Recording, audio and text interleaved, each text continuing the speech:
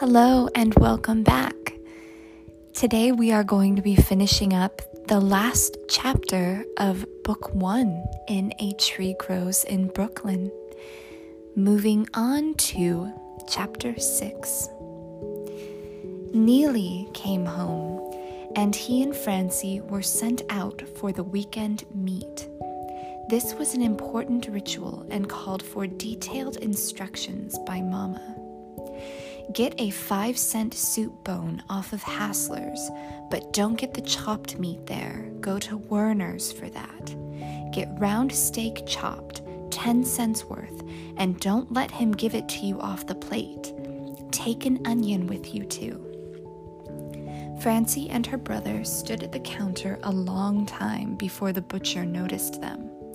"What's yours?" he asked finally. Francie started the negotiations. 10 cents worth of round steak. Ground? No.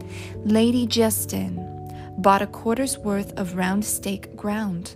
Only I ground too much, and here's the rest on the plate. Just 10 cents worth. Honestly, I only just ground it. This was the pitfall Francie had been told to watch against. Don't buy it off the plate, no matter what the butcher says. No, my mother said 10 cents worth of round steak. Furiously, the butcher hacked off a bit of meat and slammed it down on the paper after weighing it. He was just about to wrap it up when Francie said in a trembling voice, "Oh, I forgot. My mother wants it ground." "God damn it to hell!" He hacked up the meat and shoved it into the chopper. Tricked again, he thought bitterly. The meat came out in fresh red spirals.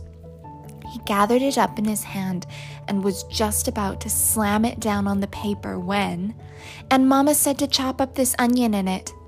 Timidly, she pushed the peeled onion that she had brought from home across the counter. Neely stood by and said nothing. His function was to come along for moral support. "Jesus!" said the butcher explosively, but he went to work with 2 cleavers, chopping the onion up into the meat. Francie watched, loving the drumbeat rhythm of the cleavers. Again, the butcher gathered up the meat, slammed it down on the paper, and glared at Francie. She gulped. The last order would be hardest of all. The butcher had an idea of what was coming. He stood there trembling inwardly. Francie said it all on one breath. "And a piece of suet to fry it with." "Son of a bitchin' bastard," whispered the butcher bitterly. He slashed off a piece of white fat, let it fall to the floor in revenge, picked it up, and slammed it on the mound of meat. He rapped it furiously, snatched the dime, and as he turned it over to the boss for ringing up, he cursed the destiny that had made him a butcher. After the chopped meat deal, they went to Hassler's for the soup bone. Hassler was a fine butcher for bones, but a bad butcher for chopped meat, because he ground it behind closed doors, and God knows what you got. Neely waited outside with the package, because if Hassler noticed you had bought meat somewhere else, he'd proudly tell you to go get your bone where you got your other meat. Francie ordered a nice bone with some meat on it for Sunday soup for 5 cents. Hassler made her wait while he told the stale joke, how a man had bought 2 cents worth of dog meat and how Hassler had asked, "Should he wrap it up or do you want to eat it here?" Francie smiled shyly. The pleased butcher went into the icebox and returned holding up a gleaming white bone with creamy marrow in it and shreds of red meat clinging to the ends. He made Francie admire it. "After your mama cooks this," he said, "tell her to take the marrow out, spread it on a piece of bread with pepper, salt, and make a nice sandwich for you." "I'll tell Mama. You eat it and get some meat on your bones. Ha ha." After the bone was wrapped and paid for, he sliced off a thick piece of liverwurst and gave it to her. Francie was sorry that she had deceived that kind man by buying the other meat elsewhere. Too bad Mama didn't trust him about chopped meat. It was still early in the evening, and the streetlights had not yet come on, but already the horseradish lady was sitting in front of Hassler's, grinding away at her pungent roots. Francie held out the cup that she had brought from home. The old mother filled it halfway up for 2 cents. Happy that the meat business was over, Francie bought 2 cents worth of soup greens from the greengrocers. She got an emasculated carrot, a droopy leaf of celery, a soft tomato, and a fresh sprig of parsley. These would be boiled with the bone to make a rich soup with shreds of meat floating in it. Fat, homemade noodles would be added. This, with the seasoned marrow spread on bread, would make a good Sunday dinner. After a supper of fried frikadellen, potatoes, smashed pie, and coffee, Neely went down on the street to play with his friends. Although there was no signal nor agreement, the boys always gathered on the corner after supper, where they stood the whole evening, hands in pockets, shoulders hunched forward, arguing, laughing, pushing each other around, and jigging in time to whistled tunes. Maudie Donovan came around to go to confession with Francie. Maudie was an orphan who lived with 2 maiden aunts who worked at home. They made ladies' shrouds for a living at so much per dozen for a casket company. They made satin-tufted shrouds, white ones for dead virgins, pale lavender for the young married, purple for the middle-aged, and black for the old. Maudie brought some pieces. She thought Francie might like to make something out of them. Francie pretended to be glad, but shuddered as she put the gleaming scraps away. The church was smoky with incense and guttering candles. The nuns had put fresh flowers on the altars. The Blessed Mother's altar had the nicest flowers. She was more popular with the sisters than either Jesus or Joseph. People were lined up outside the confessionals. The girls and fellows wanted to get it over with before they went out on their dates. The line was longest at Father O'Flynn's cubicle. He was young, kind, tolerant, and easy on the penances. When her turn came, Francie pushed aside the heavy curtain and knelt in the confessional. The old mystery took hold as the priest slid open the tiny door that separated him from the sinner and made the sign of the cross before the grilled window. He started whispering rapidly and monotonously in Latin with his eyes closed. She caught the mingled odors of incense, candle wax, flowers, and the good black cloth and shaving lotion of the priest. "Bless me, Father, for I have sinned." Quickly were her sins confessed and quickly absolved. She came out with her head bowed over her clasped hands. She genuflected before the altar, then knelt at the rail. She said her penance using her mother-of-pearl rosary to keep count of the prayers. Maudie, who lived a less complicated life, had fewer sins to confess and had gotten out sooner. She was sitting outside on the steps waiting when Francie came out. They walked up and down the block, arms about each other's waists, the way girlfriends did in Brooklyn. Maudie had a penny. She bought an ice cream sandwich and treated Francie to a bite. Soon Maudie had to go in. She wasn't allowed out on the street after 8 at night. The girls parted after mutual promises were asked and given to go to confession together the following Saturday. "Don't forget," called Maudie, walking backwards away from Francie. "I called for you this time, and it's your turn to call for me next time." "I won't forget," promised Francie. There was company in the front room when Francie got home. Aunt Evie was there with her husband, Willie Flitman. Francie liked Aunt Evie. She looked a lot like Mama. She was full of fun and said things to make you laugh, like people did in a show, and she could mimic anybody in the world. Uncle Flitman had brought his guitar along. He was playing it and all were singing.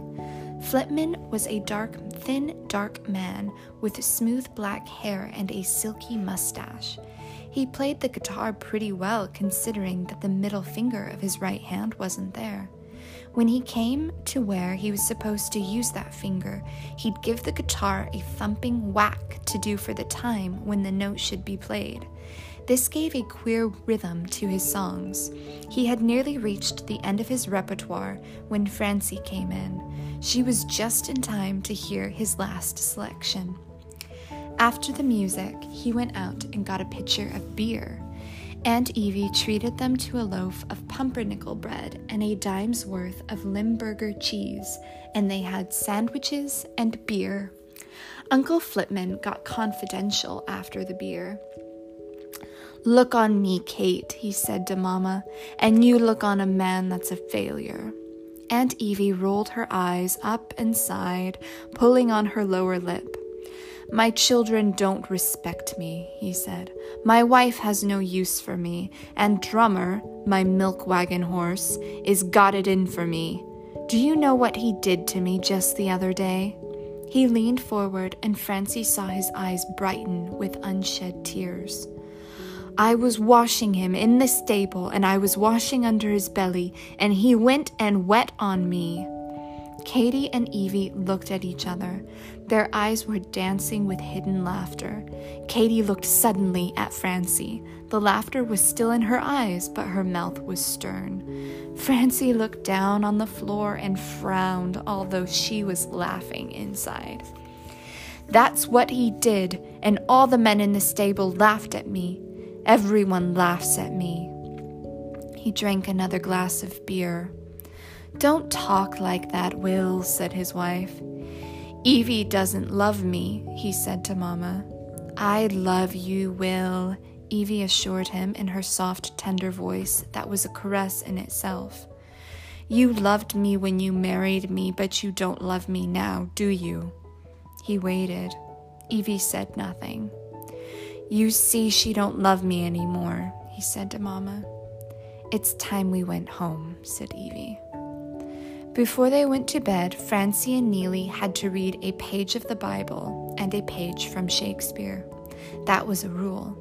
Mama used to read the 2 pages to them each night until they were old enough to read for themselves. To save time, Neely read the Bible page and Francie read from Shakespeare. They had been at this reading for 6 years and were halfway through the Bible and up to Macbeth in Shakespeare's complete works. They raced through the reading, and by 11, all Nolans, excepting Johnny, who was working, were in bed. On Saturday nights, Francie was allowed to sleep in the front room. She made a bed by pushing 2 chairs together in front of the window where she could watch people on the street. Lying there, she was aware of the nighttime noises in the house. People came in and went to their flats. Some were tired and dragged their feet. Others ran up the stairs lightly. One stumbled, cursing the torn linoleum in the hall.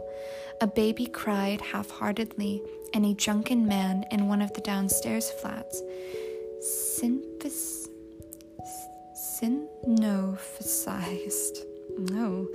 the wicked life he claimed his wife had led. Synopsized the wicked life he claimed his wife had led. Sorry about that.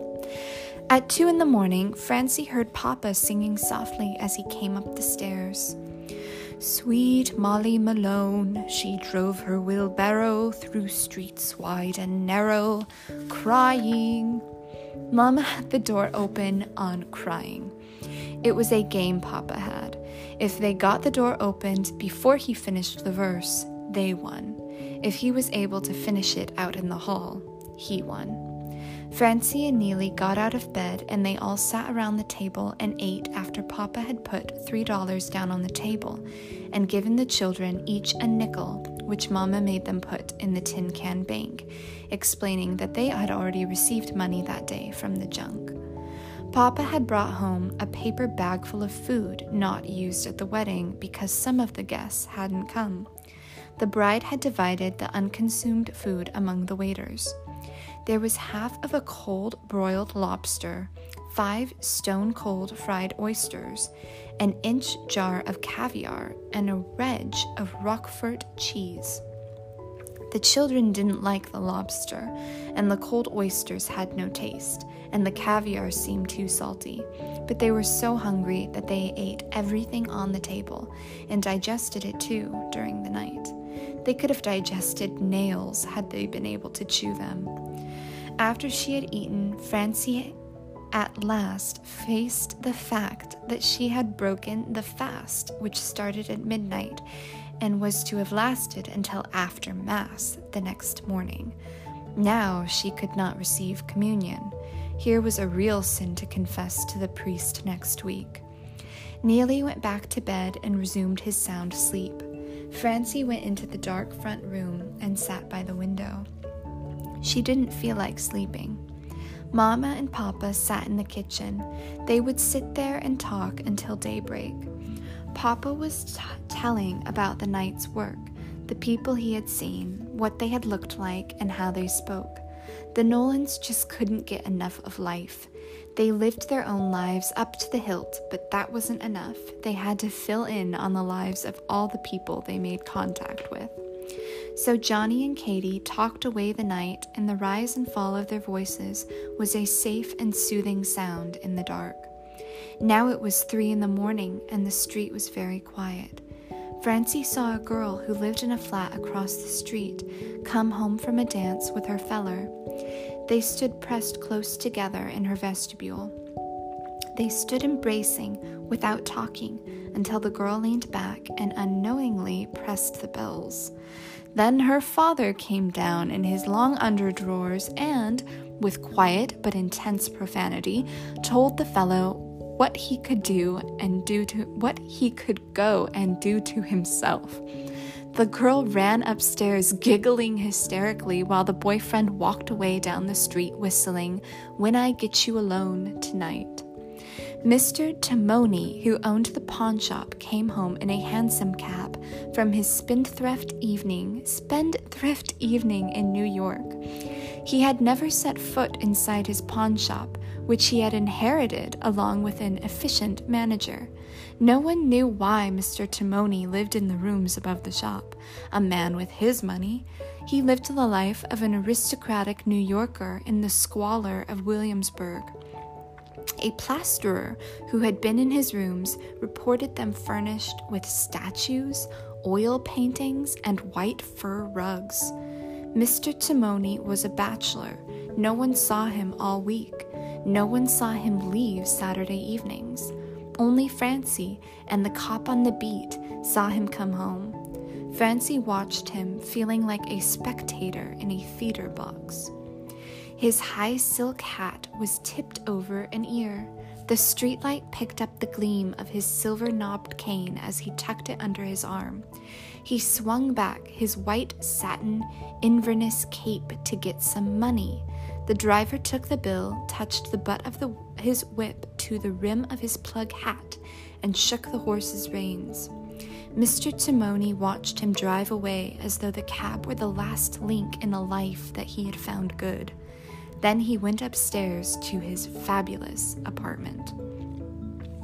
He was supposed to frequent such legendary places as Reisenweber's and the Waldorf. Francie decided to see these places someday. Someday she would go across Williamsburg Bridge, which was only a few blocks away, and find her way uptown in New York to where these fine places were and take a good look at the outside. Then she'd be able to place Mr. Timoni more accurately. A fresh breeze blew in over Brooklyn from the sea. From far away on the north side, where the Italians lived and kept chickens in their yards, came the crowing of a rooster. It was answered by the distant barking of a dog and the inquiring whinny of a horse, Bob, comfortably bedded in his stable. Francie was glad for Saturday and hated to end it by going to sleep. Already, the dread of the week to come made her uneasy.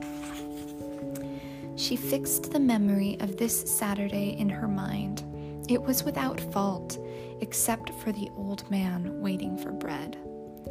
Other nights in the week, she would have to lie on her cot and from the air shaft hear the indistinct voices of the childlike bride who lived in one of the other flats with her ape-like truck driver husband. The bride's voice would be soft and pleading, his rough and demanding. Then there would be a short silence. Then he would start snoring, and the wife would cry piteously until nearly morning. Recalling the sobs, Francie trembled, and instinctively her hands flew to cover her ears. Then she remembered it was Saturday. She was in the front room where she couldn't hear sounds from the air shaft.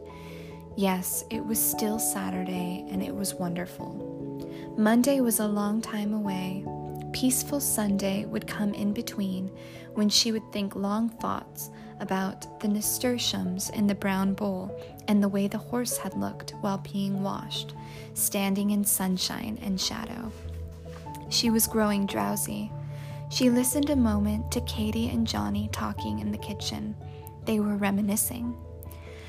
"I was 17 when I first met you," Katie was saying, "and I was working in the Castle Braid factory." "I was 19 then," recalled Johnny, "and I kept company with your best friend, Hildy O'Dare." "Oh, her," sniffed Katie. The sweet-smelling, warm wind moved gently in Francie's hair. She folded her arms on the windowsill and laid her cheek on them. She could look up and see the stars high above the tenement roofs. After a while, she went to sleep.